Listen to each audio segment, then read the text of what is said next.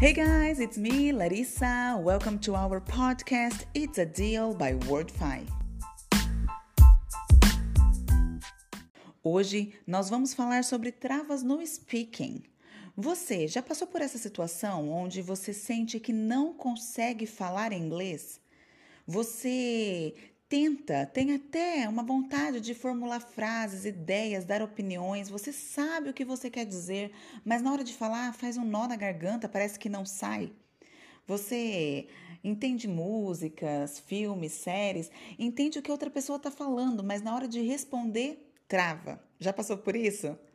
Hoje, nossa conversa vai ser bem franca sobre essa situação que, se você se identifica, fique tranquilo, fique tranquila, porque tenha certeza que você não é a única pessoa e, na verdade, todo aprendiz da língua inglesa já passou por um momento desse em algum estágio do aprendizado. Inclusive eu. Então a gente vai conversar um pouquinho sobre esse sentimento, sobre essas amarras na hora de falar, principalmente essa dor de não conseguir se comunicar. Mas o melhor de tudo, a melhor parte dessa conversa vai ser que nós vamos falar sobre algumas dicas, técnicas, exercícios para a gente poder de vez destravar esse speaking. Vamos lá?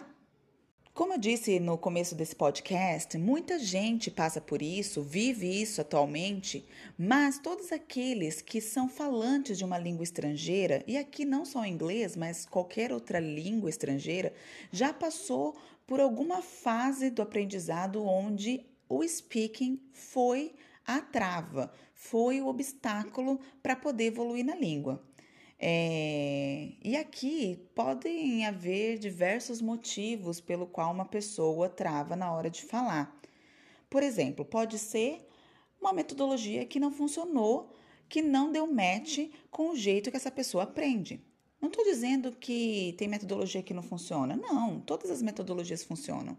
Mas tem algumas que a gente se adapta melhor do que outras. E talvez em algum momento da vida, numa experiência com uma escola de idiomas, numa experiência com algum teacher, você foi colocado em uma situação onde a metodologia que foi apresentada não fazia sentido para você.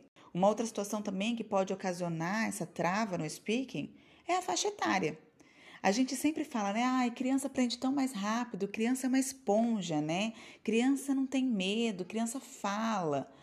E realmente, por que uma criança ela tem mais facilidade? Aqui tem diversos motivos, inclusive neural, né? Porque essa criança está no estágio de desenvolvimento muito rápido. Mas também um dos grandes motivos pelo qual crianças falam muito mais uma segunda língua ou muito mais rápido do que os adultos é justamente porque elas não têm medo de errar. Eu já tive a experiência de ser English teacher para crianças, né? De 5 até 9 anos. E era muito fofinho ver eles falando. Por quê? Porque eles arriscavam, eles erravam e tentavam, e nenhum nem outro julgava. Eles faziam de tudo isso uma grande brincadeira e com certeza o aprendizado era muito mais rápido e contínuo. Então, sim, se nós estamos falando aqui de adultos que somos, nós temos mais dificuldade de falar, talvez não por conta da faixa etária que a gente está ficando mais velho, está ficando mais difícil de aprender, mas também pelo medo do julgamento do outro, pelo medo de errar. Talvez nós somos líderes, nós temos uma posição importante dentro da nossa empresa e nós temos pessoas que nos admiram, que nós inspiramos. Então a gente acaba sentindo na posição onde a gente não pode errar, a gente não pode aprender, a gente não pode ser vulnerável a uma situação. E também tem uma terceira situação, um terceiro cenário que pode ocasionar ali um travamento da fala com o inglês aqui, que é uma situação traumática. Muitos alunos meus recorrem a mim e ao Wordify justamente porque em algum momento da vida teve uma situação real onde foi colocada à prova e aquela situação causou ali um bloqueio, causou um trauma na pessoa. Talvez uma apresentação profissional, onde a pessoa travou e todo mundo ficou olhando. Talvez uma promoção que estava por vir e por conta da falta do inglês a pessoa não conseguiu e isso trouxe um bloqueio.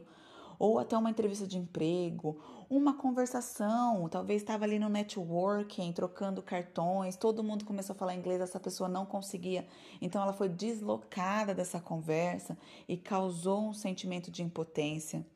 Então aqui pode haver diversas situações, talvez você já está aí se identificando com alguma dessas, né? E sim, essas situações marcam a gente que acaba trazendo o inglês como inimigo. E a gente acaba ficando refém do nosso próprio bloqueio. E aí é onde aquelas frases começam a aparecer, né? Ah, inglês é muito difícil. Inglês não é para mim. Ah, eu escuto, eu entendo, mas não consigo falar. Ou a gente começa a ler mais, né? Até talvez desenvolver algumas habilidades de tradução para poder tentar sanar esse problema, sempre ali evitando a prática dessa comunicação oral. Mas aqui hoje, a gente está trazendo esse assunto não para trazer, para cutucar essa ferida, essa não é a intenção, porque eu sei que esses assuntos machucam a gente, eu falo porque eu também me identifico, eu já passei por isso. Eu já estive em situações onde todo mundo estava conversando sobre um assunto e eu não consegui me inteirar. Eu já passei por uma metodologia, quando eu era aluna de inglês, que não fazia sentido para mim, eu não conseguia aprender.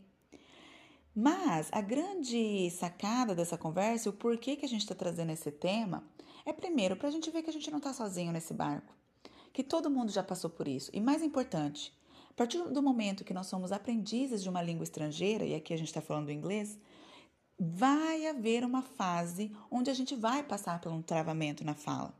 Vai haver um momento desse estágio onde a gente vai sentir um bloqueio. Quem já fez aula de inglês sabe que já aconteceu de ter aulas que a gente sai da aula achando que a gente sabe tudo. Nossa, eu sei falar tudo de inglês, foi uma aula que eu produzi, foi uma aula que eu consegui aprender, entendi tudo. Mas aí parece que é batata, né? Dá 2 aulas depois, sobe a régua, vem uma aula que eu não entendi nada, não produzi, a professora teve que ficar me explicando muito, não consegui entender e eu saio extremamente frustrado. Essas oscilações de up and down, que a gente chama, né? Ups and downs, no desenvolvimento do idioma acontecem. Por quê? Porque a gente está em fase de aprendizado. Então, tem momentos que algumas coisas fazem mais sentido, até porque talvez a gente está num dia melhor, até porque talvez aquilo a gente consegue linkar com uma situação real nossa. Enfim, de alguma maneira a explicação, a abordagem, o exercício liga os pontos do nosso cérebro e a gente consegue capturar aquela mensagem. Outras vezes, talvez não. Ou porque a régua subiu, ou porque aquele assunto não é muito do meu contexto, ou porque ainda eu não estou num dia bom.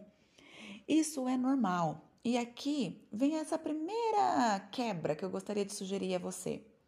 Se você se sente travado com o seu speaking, no worries. De verdade mesmo, não se preocupe com isso. Fique tranquilo, mas também não deixe que isso seja uma trava do seu desenvolvimento com o inglês. A trava no speaking ela pode acontecer em algum momento. Do mesmo jeito que pode acontecer com a trava do writing, do reading, do listening. A gente está falando dos pilares do inglês aqui. Mas o que você não pode é deixar que isso impeça que você continue aprendendo. A gente sempre tem que tentar, sempre tentando. E como que a gente faz isso? Olhando de exemplo uma criança aprendendo a falar. Quando uma criança começa a falar, se a gente parar para pensar, ela vai começar a falar lá para os seus 1 ano e meio, 2 anos, né? Algumas talvez começam a balbuciar coisas até antes disso, mas essa é mais ou menos a faixa etária quando ela começa a soltar algumas palavras no ar, né? Mas, se a gente para pensar, uma criança está escutando desde o ventre da sua mãe. Ela está constantemente estimulando o listening. Ela não está entendendo nada, mas ela está em contato com a sonoridade. Depois, ela começa a associar algumas palavras. Por exemplo, toda vez que ela fala mamãe, aquela mulher que vem com o leite aparece. Então, toda vez que ela fala mamãe, aquela mulher aparece. E toda vez que a criança fala leite, ela tem comida. E toda vez que ela fala, enfim, água, a água vem. Então ela começa a fazer associações. Depois ela vai crescendo em pequenas frases. Eu quero leite, me dá colo. E aí depois disso que ela vai construindo mais e mais ideias. Mas uma criança realmente ela só consegue conversar ali com o adulto lá por volta dos 3, 4 anos e depois de muita repetição. Então a gente percebe que uma criança aprende por repetição. Tanto é que a gente vê muitas situações onde crianças falam errado, mas na verdade, geralmente, na maioria das vezes, é porque os pais falam errado e a criança reproduz. Ou ainda, quem não conhece ou já viu uma criança que fala muito palavrão, pode ter certeza que é porque ela reproduziu isso de um adulto. E assim por diante, do mesmo jeito que uma criança muito educada, uma criança que fala sobre um determinado assunto, provavelmente ela está falando aquilo porque ela foi estimulada dentro de casa, na educação dela. O mesmo acontece com a gente quando nós estamos aprendendo uma língua estrangeira.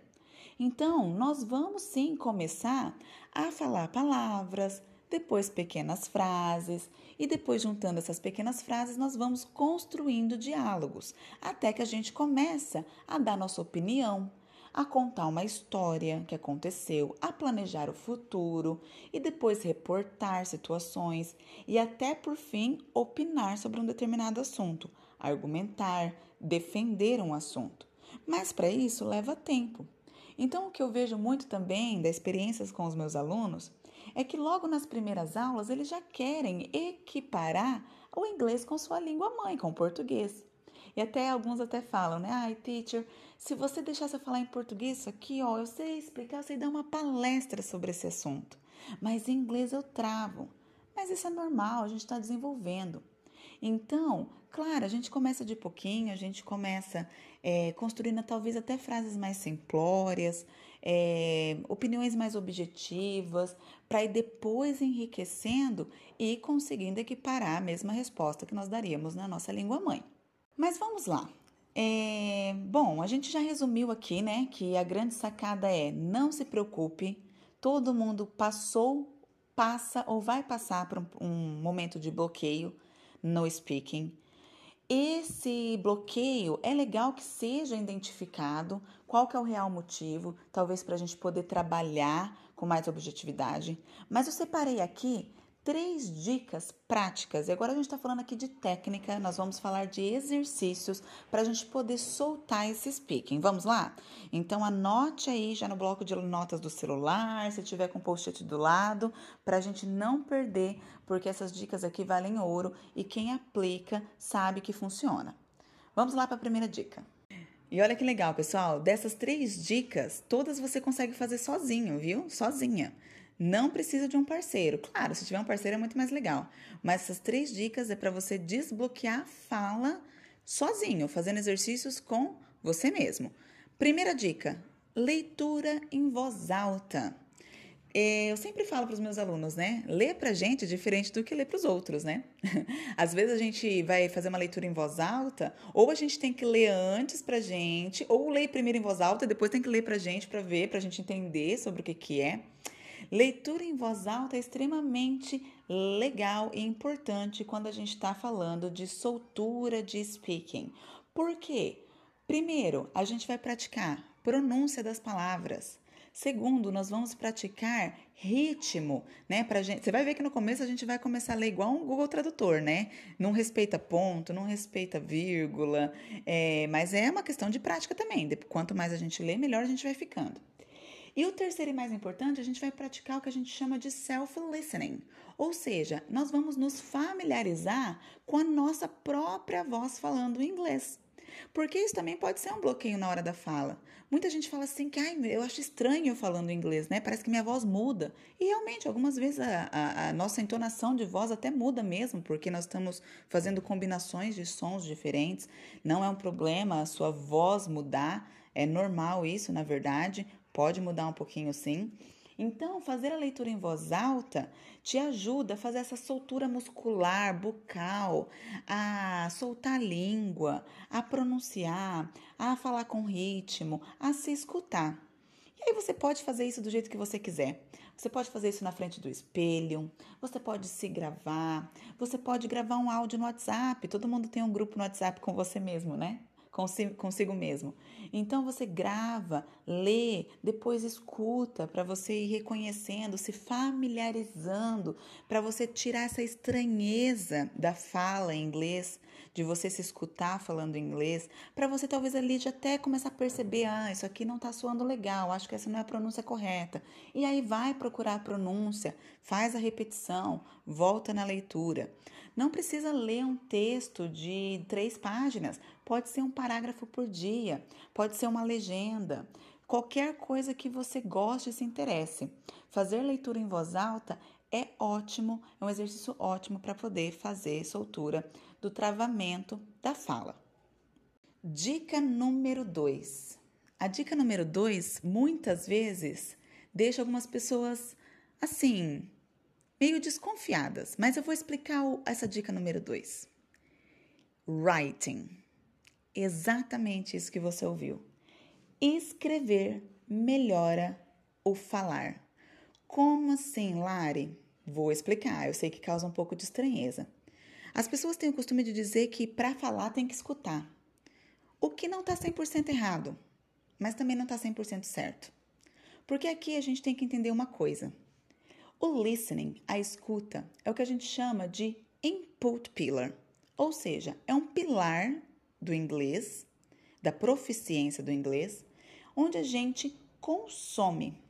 Então, quando a gente escuta, nós não estamos nos esforçando, nós estamos absorvendo, nós estamos nos familiarizando. É através do listening que a gente aprende palavras novas, pronúncias novas, expressões, gramática. É tudo através do listening. Mas isso não necessariamente quer dizer que eu vou reproduzir. Lembra que a gente deu o exemplo da criança? Uma criança, ela primeiro escuta, depois ela começa a reproduzir por repetição. Sim, funciona, mas mais a longo prazo. Então, para a gente poder acelerar esse processo do speaking, a gente pode fazer o uso de um outro pilar, que é o pilar da escrita. Por quê? O pilar da escrita, ele é diferente do pilar do listening. Ele é o pilar de output. Aqui na escrita agora, eu vou ter que criar, eu vou ter que me esforçar, eu vou ter que tirar de dentro para fora, criando estruturas, criando ideias, criando histórias. Basicamente, a gente escreve aquilo que a gente fala. Então, se eu sinto que eu tenho dificuldade de formular ideias em inglês quando eu estou conversando, se eu jogar essas ideias no papel, ficam mais fáceis para eu poder me organizar e me achar e, consequentemente, eu consigo reproduzir depois no speaking. Se eu tenho dificuldade com tempos verbais, eu nunca lembro os irregulares do simple past, por exemplo, eu jogo num texto contando o que eu fiz nas férias passadas ou reportando alguma coisa para eu poder praticar e depois conseguir reproduzir no speaking.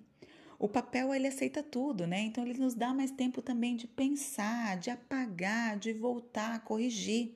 Muitas vezes a gente acaba travando no speaking justamente porque a pessoa do outro lado que está conversando com a gente está esperando a nossa resposta. E aquela expectativa daquela velocidade de conversa acaba nos trazendo um certo bloqueio também. Então, o papel nos dá mais liberdade de pensar mais na construção dessas opiniões, ideias, estruturas e, consequentemente, também praticar já tempos verbais, vocabulários, prepositions. E pode ter certeza, se você escrever e depois até juntar, escreveu e já leu em voz alta, com certeza você vai lapidando também, reproduzindo aquilo no speaking. Então, isso é muito bacana. O writing, ele ajuda muito na fala, no speaking, justamente porque esses dois pilares, writing e speaking, são pilares de criação, de output. Então, eles se complementam. A terceira dica, ela já serve talvez para o pessoal mais advanced. Ela é uma técnica um pouquinho mais avançada, mas eu acho assim que é válido para todo mundo e no final das contas, se você é um beginner, um intermediate e quiser aplicar essa técnica, no mínimo vai ser super divertido. Então eu recomendo para todo mundo, mas vale lembrar que é uma técnica já de um inglês um pouco mais avançado. O nome dessa técnica é Shadow Technique. Como assim, Lari? É isso mesmo, de shadow, de sombra. Então, é uma técnica de acompanhamento, como se a gente fosse uma sombra. Vou explicar melhor. Basicamente, essa técnica ela é composta assim. Nós pegamos um vídeo no YouTube, nós pegamos o trecho de uma série, de um filme que a gente gosta, nós colocamos o áudio em inglês, com certeza, e a legenda também em inglês, e nós vamos falando junto com a pessoa, lendo junto com ela, na mesma entonação, com o mesmo ritmo, como se fosse uma sombra mesmo. Por isso que o nome é Shadow Technique, acompanhando a fala dessa pessoa. Às vezes fica com um pouquinho de delay, o certo é que tenha o menos de delay possível.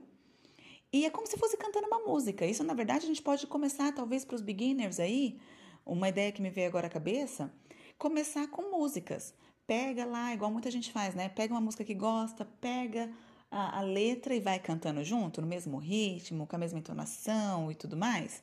Mesma coisa, só que agora o certo dessa técnica é fazer com a fala. Por quê? Para ter entonação de fala, para ter ritmo de fala. Por exemplo, se é uma pergunta, ler com entonação de pergunta. Se é uma ironia, ler com entonação de ironia. E para você ir praticando a naturalidade das ligações de sílabas, das ligações sonoras, das junções das estruturas gramaticais, das abreviações, por exemplo. Eu recomendo todo mundo a fazer essa técnica porque é muito legal, acaba se tornando uma brincadeira, fica extremamente divertido se a gente faz com um colega, porque não é fácil a gente acompanhar, é como se a gente tivesse que fazer ali um teatro também junto, conversando junto, naquele mesmo ritmo. E é uma técnica muito importante para a gente trazer naturalidade para a nossa fala e, mais uma vez, começar a fazer uso de expressões fechadas, começar a fazer uso de abreviações dentro do nosso speak. Vou trazer aqui também uma dica bônus, que todo mundo sabe, mas que vale relembrar. Também um ótimo jeito de praticar speaking é encontrando um amigo para conversar. Aquela pessoa que você tem mais intimidade, que você sabe que não vai te julgar, que também quer aprender, que talvez sabe um pouquinho até mais que você, ou você sabe mais do que ele, então vocês vão trocar informações, um vai corrigindo o outro. Eu tenho alguns alunos que falam que fazem essa prática com colegas e é tão legal porque um vai corrigindo o outro e vai aprendendo palavras juntos, vão pesquisando e se divertem. Com certeza é ótimo também para a gente poder destravar esse speaking e trazer naturalidade, lembrando que a fala ela é para ser natural, ela é nossa comunicação, ela é para ser divertida, não é para causar medo, nem engessar o nosso jeito de falar, pelo contrário, é para nos dar liberdade de expressar as nossas ideias, as nossas opiniões. Então, trazer um amigo para essas conversas do dia a dia, conversas informais, ou até trazendo um assunto para ser discutido, vale muito, muito a pena também, viu? Então, encontre um buddy aí para você poder conversar e depois vai lá nas nossas redes sociais, no Instagram, Wordify English, comentar com a gente o que você achou, o que você está fazendo para poder destravar esse inglês.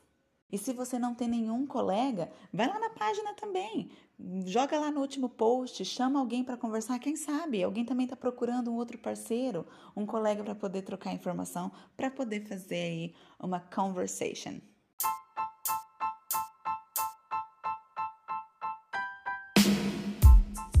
Quer saber mais conteúdo sobre Business English? Quer estudar mais inglês? Nos acompanhe nas nossas redes sociais, Instagram, Facebook e LinkedIn como @Wordify English. Lá nós postamos conteúdos diariamente de vocabulário de Business English, dica de gramática, dicas de estudo e nós vamos lá também discutindo assuntos que são muito relevantes não só no inglês, mas também no mundo dos negócios. Bom, espero que você tenha gostado dessas dicas, que esse podcast tenha servido para você poder destravar de vez esse speaking, voltar a falar, trazer um novo significado para a sua prática do inglês, para o seu desenvolvimento na língua. E compartilhe esse podcast com todas aquelas pessoas que você sabe que também estão passando por essa mesma trava e que você sabe que vai ser importante para elas escutar essas dicas também. Te vejo no próximo episódio. Até lá! See you! Bye!